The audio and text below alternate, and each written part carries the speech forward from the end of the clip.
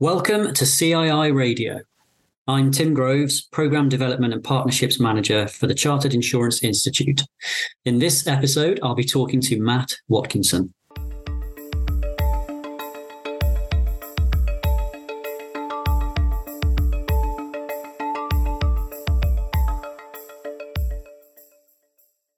In this episode of the podcast, we're discussing Mastering Uncertainty, a new book with a focus on social capital and selling, and how that it's relevant to those working in insurance and financial planning.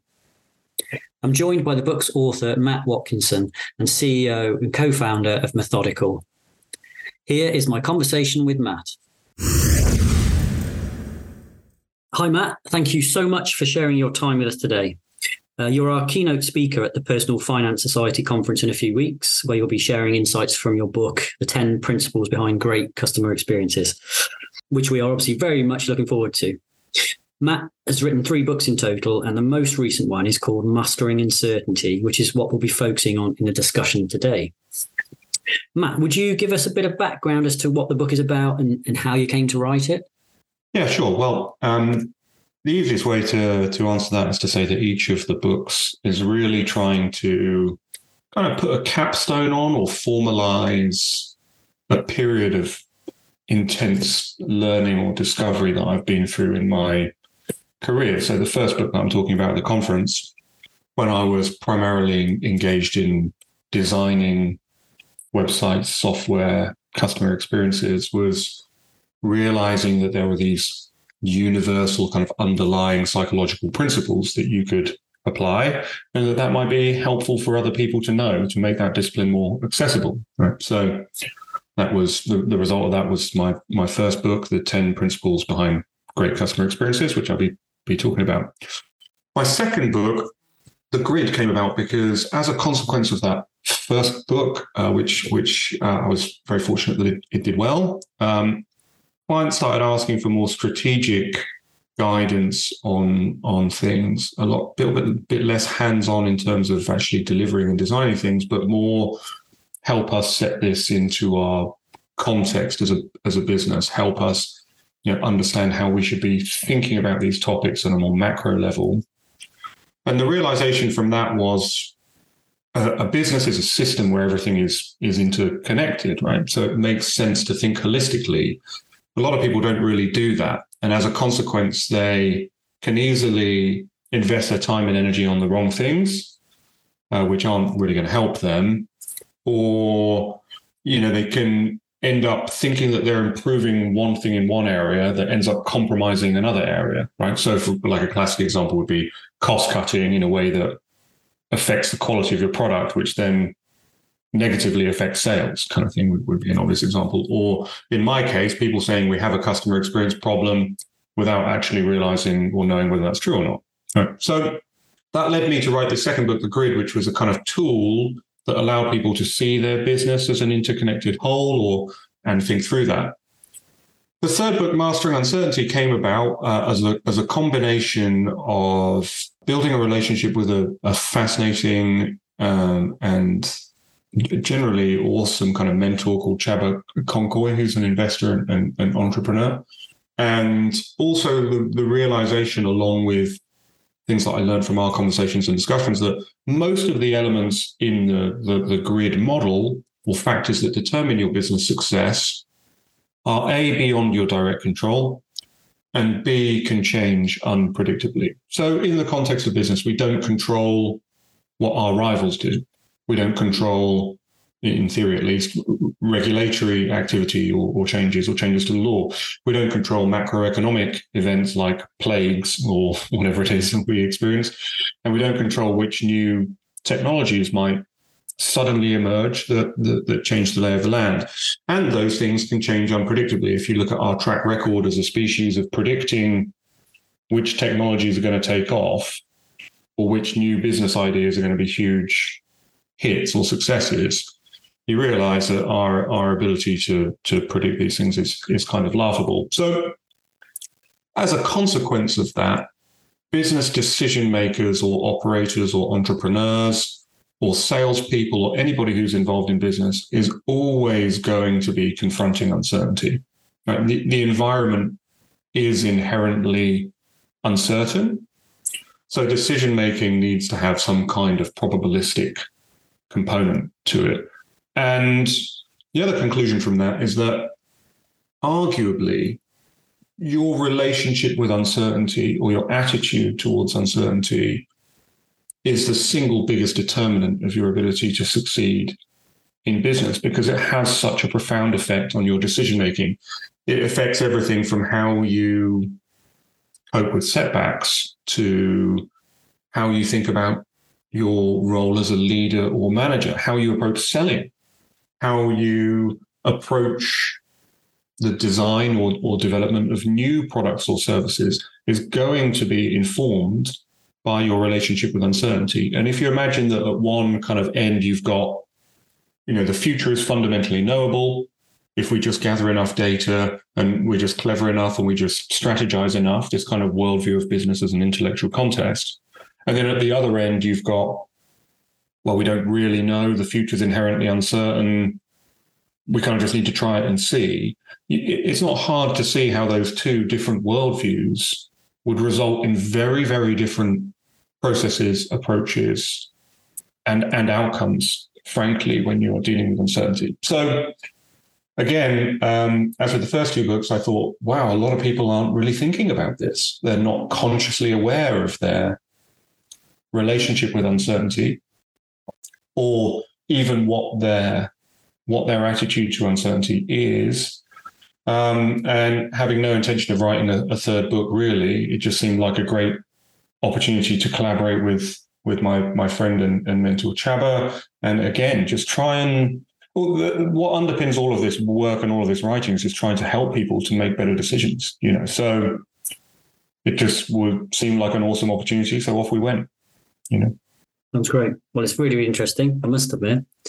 A lot of our members work in insurance, financial services, and a lot of those roles will be working with customers, so looking after existing relationships, but also we'll have a focus on finding and winning new clients. And having been a broker for myself for quite a few years, I also know the importance that networking plays, not just from prospecting and sales, but also for career development as well, and in relationships you build with others in the industry. So it's because of that, I think most of them will be really interested in all of the insight that you cover in chapter 4 and 5. So that's titled Social Capital and Selling. So, and I've got a lot from reading them. So it'd be great to delve into those a little bit more. Oh, thank you. If we start with selling, well, the chapter's all about sales and how people can be the most effective sellers. Just wanted to ask you a question. You talk a little bit about mindset, about what is the best mindset to approach sales with, would you say? Yeah, that's a very good question, because I think one of the things that a lot of people struggle with is that they think of selling in a negative light, right? Like a lot of people who aren't professional salespeople find the idea of being a salesperson kind of unsavory. But really, sales is best thought of as a process of research and problem solving. That's basically what sales is. It's about understanding what an individual's need is, or what somebody's ambition or goal is, and identifying how you and your products and your services can play a part in helping them accomplish that goal or ambition. So it's not about all of this stuff that we associate with salespeople, like pushy closing and objection handling and ringing a bell and all of that stuff.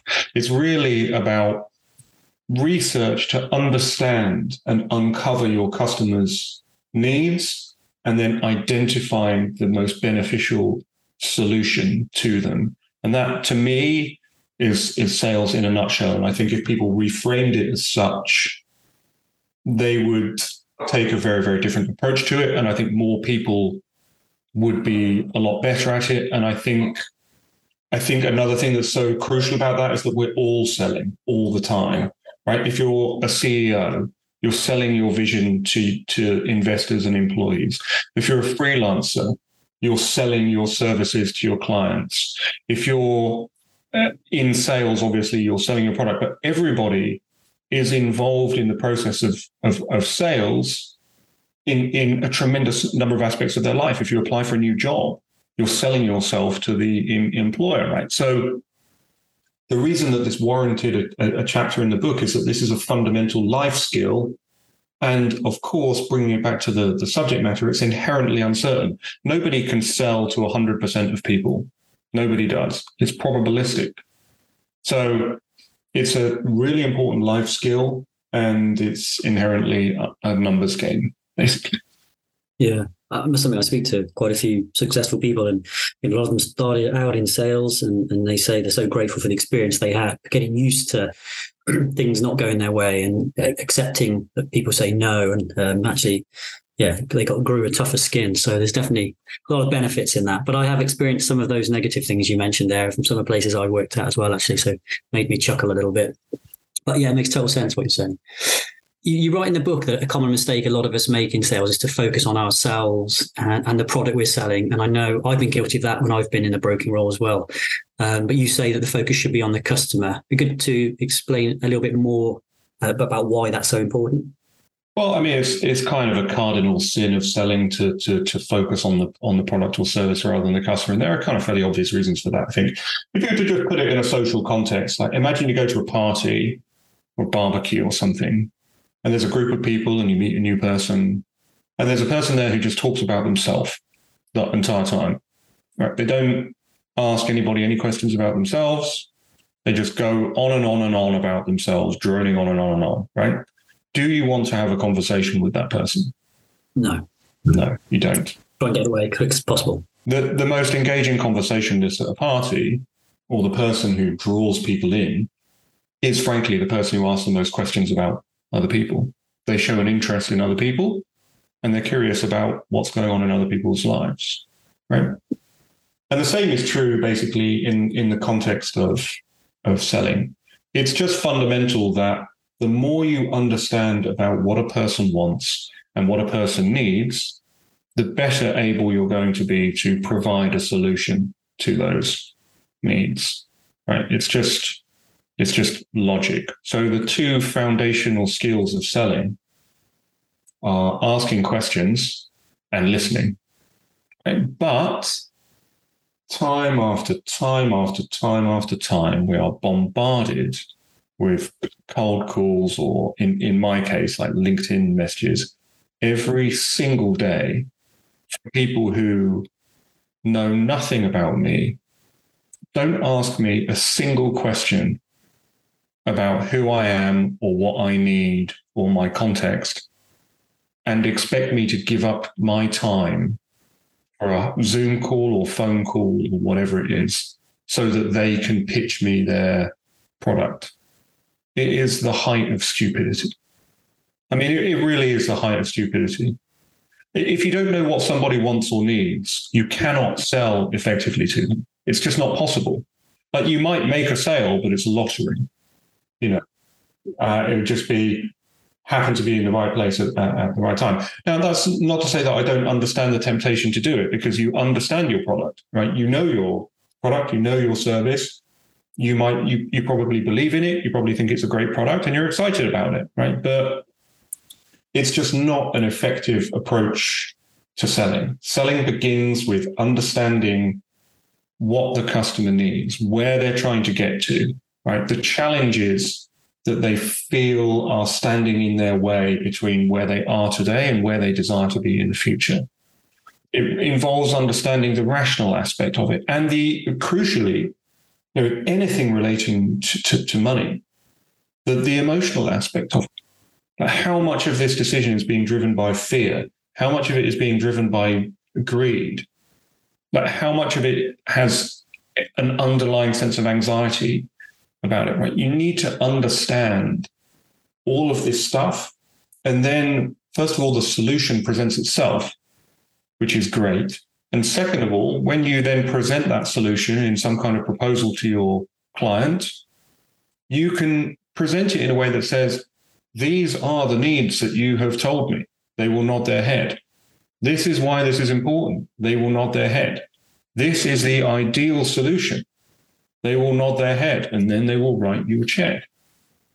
it's just as simple as that. And I'm astonished at how little interest most salespeople show in their customer and understanding their needs, which to me is an enormous opportunity area. I think that's a fantastic bit of advice. And I think even if our listeners take away that last few minutes of what you've just said, I mean, I'm sure probably improve a lot of the sales techniques, or at least try it and see. And it sounds, makes total sense. So, I mean, I own an agency consultancy business, right? So, and because I own it and I'm kind of the guy whose name's on the cover of the books and that kind of thing, I am heavily involved in sales for my company all the time. And I can tell you a couple of questions that we ask prospective clients. First of all, what matters most to you about who you partner with on this project? And another one, what are you expecting from us?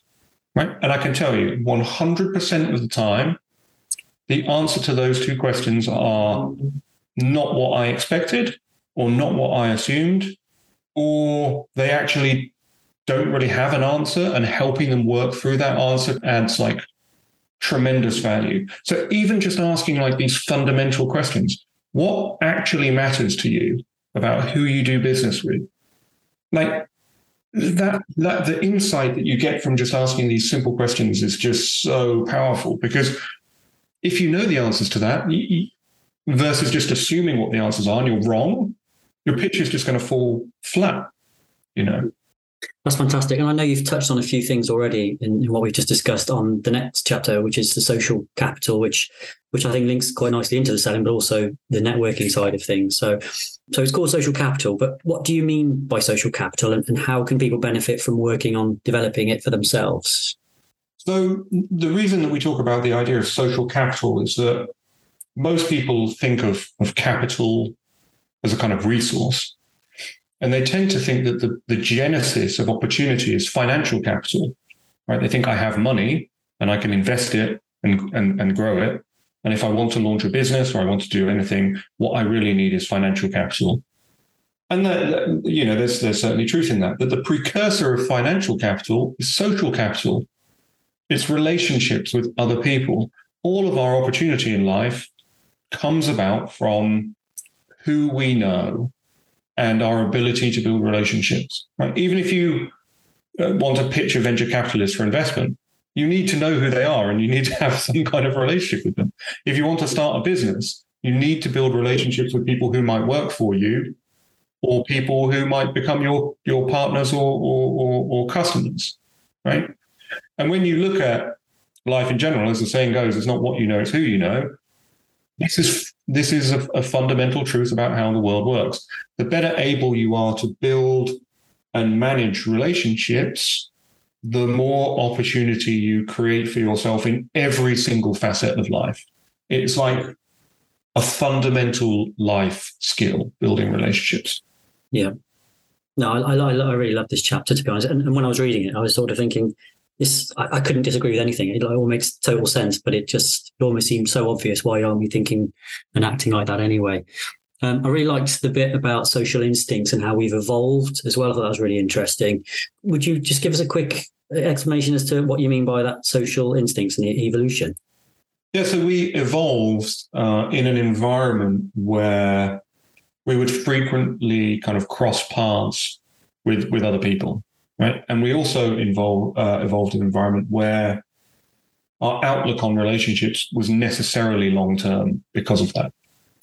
Right? So this is why you see all sorts of behaviors that seem to defy logic, like altruism. Like why would, if somebody stops you in the street and asks you for directions, why would you help them?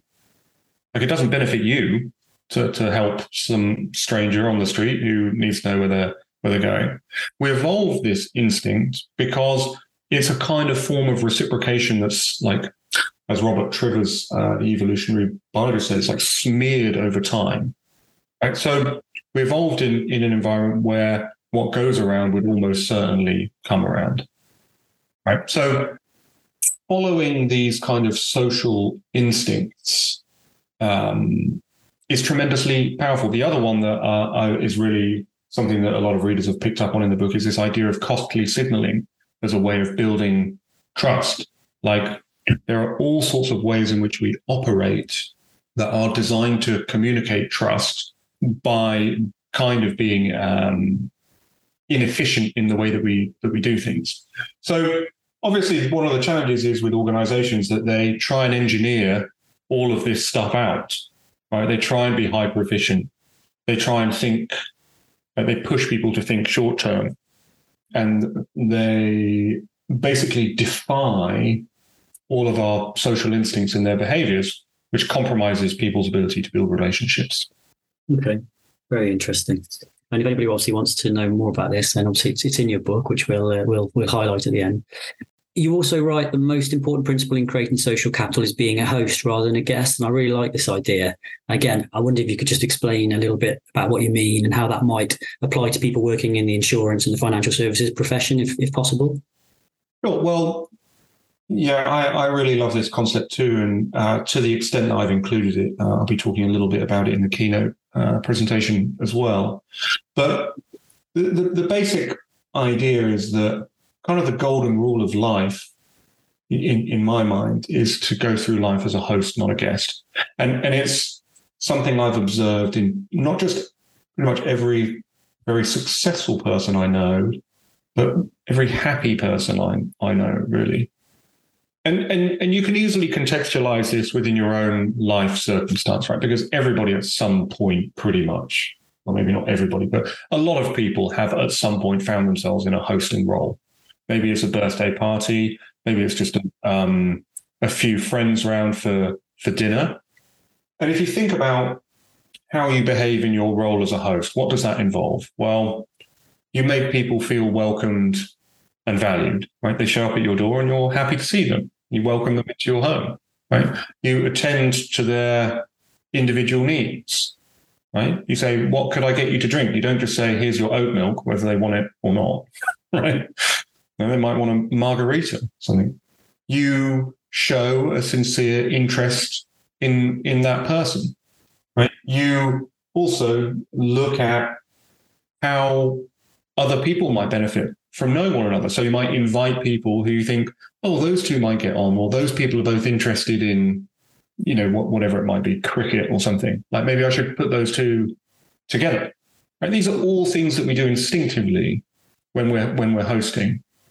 And the consequence of that is that the host, who is creating value for other people, builds social capital, right? They build their reputation, they build their resources, and other people want to do things for them in reciprocation. It's not a quid pro quo thing. It's just a kind of karmic law of the universe that people who act as a host in life create more opportunity for themselves because they're creating more value for other people. So if you can apply that mentality to your business relationships, looking at how you can be helpful, looking at how you can connect other people, looking at how you make other people who enter your sphere feel welcomed and valued, looking at how you're attending to individuals' needs, looking at how you can create value for people, the rest is pretty much going to take care of itself in the long term.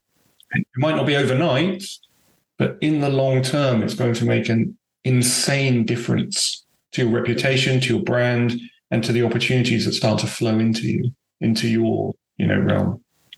I really like it, and I don't think many people would disagree. I think the only thing sometimes in the sales world, and maybe it needs to change in this way, is that a lot of it is about what you can do now, what business you can win now, as opposed to, having a bit more of a delay, a patient approach and thinking, let's build loyalty, let's build quality leads and opportunities, which will take a bit longer. But in the long term, you probably get more benefits than winning on price, quickly.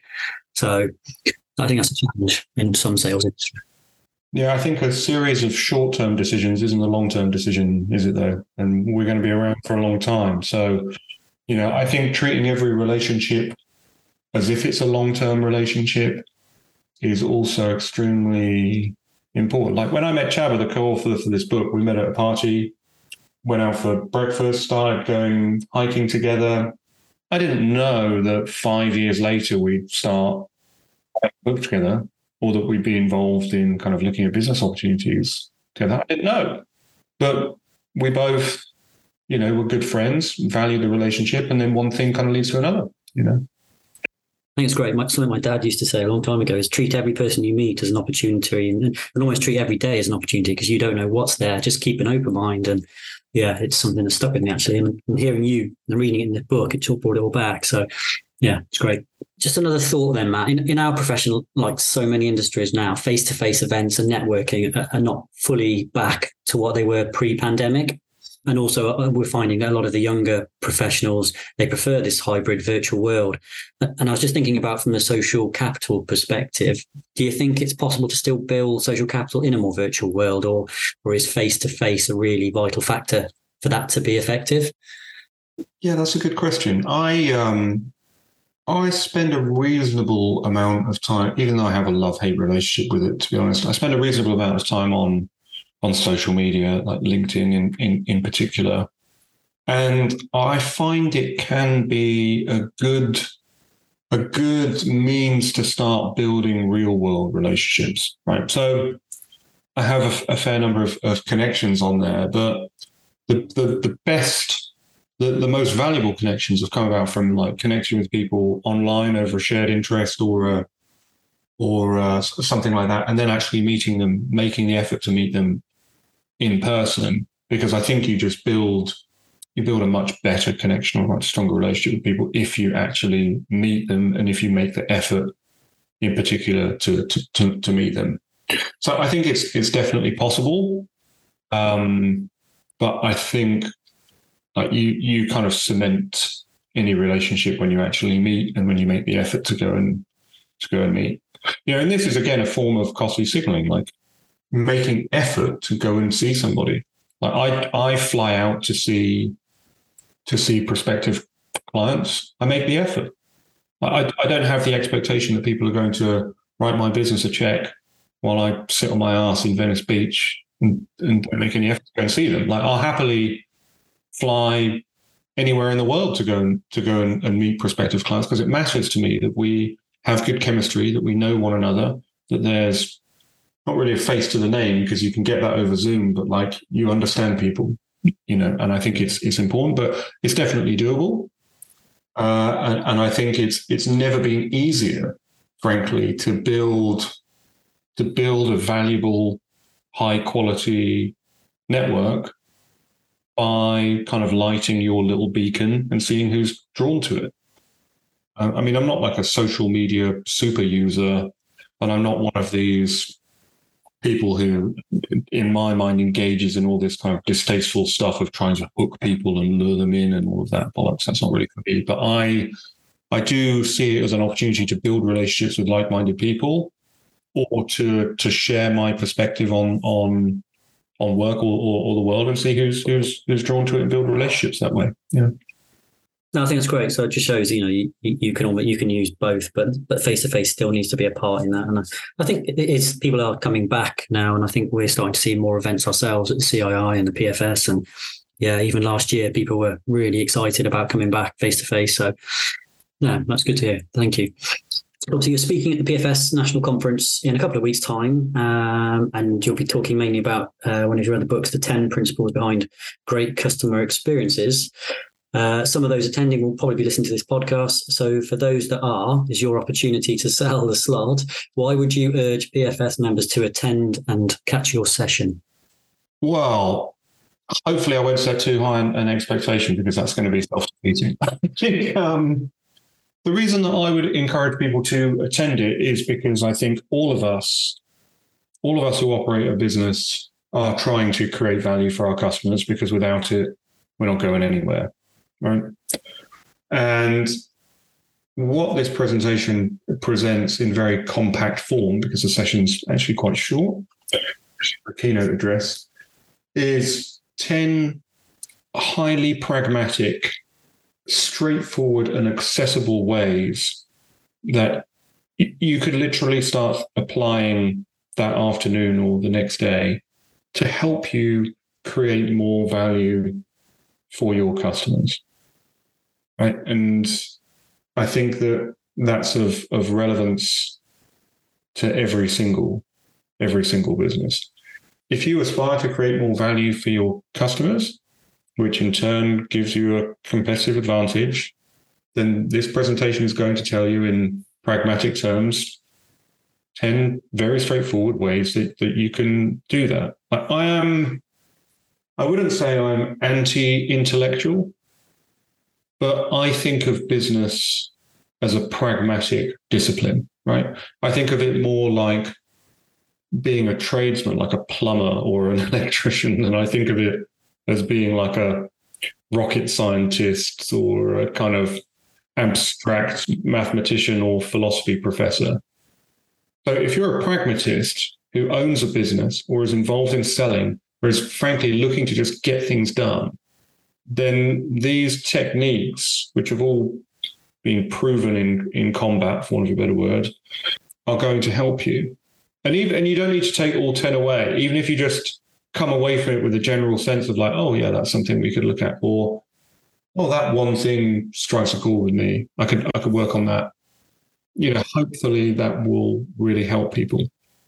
And that's my goal. My goal is to help the people who attend the session to have a more successful enterprise. And that's what I'm focused on. So I hope it will be of benefit to them. Brilliant, thank you. And one thing I will say about I've got the customer experience book as well, the Mastering Uncertainty. One thing I loved about it is it's really well written. It's so simple to follow. It's written in a really simple language, but I also love the way you highlight, summary everything at the end of each chapter. I thought that was great. It was really nice, and so I could read it, but then refer back to those without having to read it again to still remind myself of that knowledge. So really good. I really, really like that. So, and finally, are there any other resources or any final bits of advice that you'd like to share with our listeners before you say goodbye? That's a very good question. I think the one thing that I'm kind of asked variants on this theme pretty often. The one thing that I would say, if I could go back and give myself advice when I was like much younger, in my teenage years, or embarking on my career, I would say the single most valuable insight that I've learned from Mastering Uncertainty, really, that I wish I could have learned earlier, is to think in terms of downside rather than upside. Right. So to explain what I mean by that, most people go through life setting goals and trying to plan out strategies that are going to guarantee that they achieve that goal. And that's fine. But in an uncertain world, often we can't know, or often our plans get derailed, or often something unexpected happens. Right. So one of the most powerful concepts that I learned from trying to think more about my relationship with uncertainty is to think about your downside. So I can't know what the upside of attending on this podcast is. I don't know whether it will sell books, whether someone will contact me on LinkedIn, whether I'll win a $10 trillion client. I can't know. Right? I have no idea. It could be none of those things. But I can know that if I don't record the podcast, none of those things are going to happen. So the best way to make a decision in most circumstances is to say, what's my downside? And if your downside is acceptable to you or affordable to you or reasonable to you, then give it a go. And if you can do that, you're going to massively increase your luck surface area, for want of a better term, the likelihood that good things are going to happen.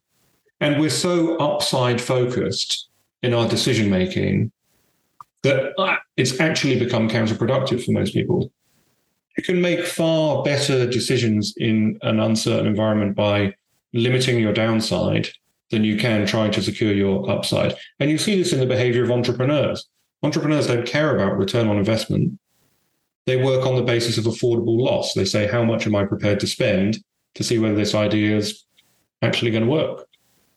And you can apply that what's my downside approach to just about everything. Like asking someone on a date, what's your downside? Well, downside is they might say no, but they're saying no by default if you don't ask them. Like, what's my downside to asking this person for advice? What's my downside to attending this event? And when you look at it that way, you realize that in many, many circumstances, the upside is unknowable and potentially infinite, extrapolated over time, and the downside is very limited. So you just create more opportunity for yourself by thinking in those terms. So that, I think, is the one thing that I've really learned that's really helped me personally. And I think it can help a lot of other people as well. So hopefully that's a good note to end on. That's brilliant. I love that. And I like the idea of going back and talking to our younger selves and what advice we would give us. I think we could all probably learn a few things from that exercise as well. So thank you so much. Honestly, really good. I've enjoyed reading the book. I've enjoyed speaking to you. So thank you again for your time. And really looking forward to having you at PFS conference. It's my absolute pleasure. Thank you. And thank you for listening to this episode of CII Radio. To find out more, visit thejournal.cii.co.uk/podcast or follow us on Twitter at CII Group. Until next time, thanks and goodbye.